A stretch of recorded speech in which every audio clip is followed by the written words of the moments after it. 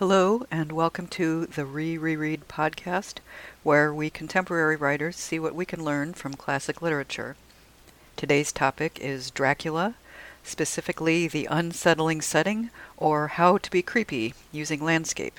And I'll tell you what, this is one creepy passage.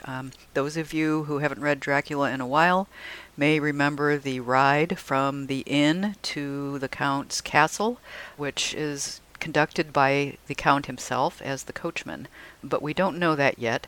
We only have in the book the musings of young Jonathan Harker, who's very cheerful, enjoying his paprika-laden dinners, and is about to head off into the dusk with this coachman. At the start of his journey, what we see through Jonathan's eyes is a group of villagers crossing themselves in the inn yard.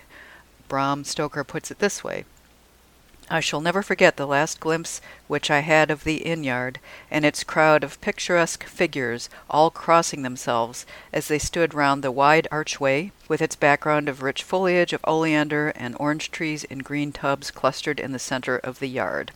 Some nice gardening there for those of us who are fans of Gardener's World.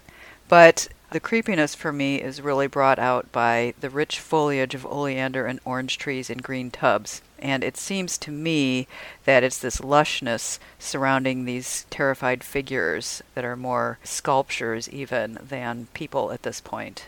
It's this sense of too bright color, too lush foliage, that creates this sense that something is off. So Jonathan gets in the coach and off they go. And then we really see the lushness start to burgeon. I soon lost sight and recollection of ghostly fears in the beauty of the scene as we drove along, although had I known the language, or rather languages, which my fellow passengers were speaking, I might not have been able to throw them off so easily. So, in addition to this disorienting landscape, Jonathan is surrounded by unknown languages, which adds to the disorientation. So there's an auditory component to the disorientation as well. Before us lay a green sloping land full of forests and woods, with here and there steep hills crowned with clumps of trees or with farmhouses, the blank gable end to the road. There was everywhere a bewildering mass of fruit blossom: apple, plum, pear, cherry. Again, we're looking at a scene that would normally be very beautiful, but it's too much. It's bewildering. And as we drove by, I could see the green grass under the trees spangled with the fallen petals. In and out amongst these green hills of what they call here the Mittel land ran the road, losing itself as it swept around the grassy curve, or what was shut out by the straggling ends of pine woods, which here and there ran down the hillsides like tongues of flame. The road was rugged, but still we seemed to fly over it with a feverish haste. So here's another contrast. The road is very rugged. You'd think you would be going slowly, but in fact there's a feverish haste. It's very strange, very disorienting. I could not understand then what the haste meant, but the driver was evidently bent on losing no time in reaching Borgo Prund. I was told that this road is in summertime excellent, but that it had not yet been put in order after the winter snows. In this respect it is different from the general run of roads in the Carpathians, for it is an old tradition that they are not to be kept in too good order, lest the Turks should think that they were preparing to bring in foreign troops, and so hasten the war, which was always really at loading point.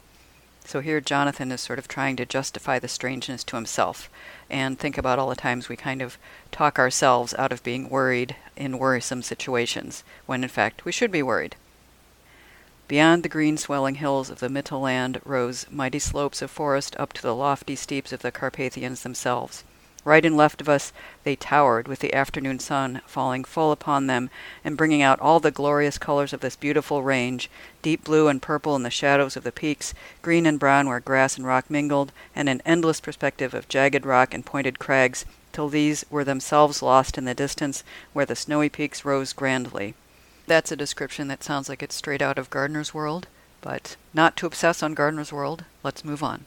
Here and there seemed mighty rifts in the mountains, through which, as the sun began to sink, we saw now and again the white gleam of falling water. This time it's not just the color of the landscape or the volume of blossoms, but the scale. It's just too much.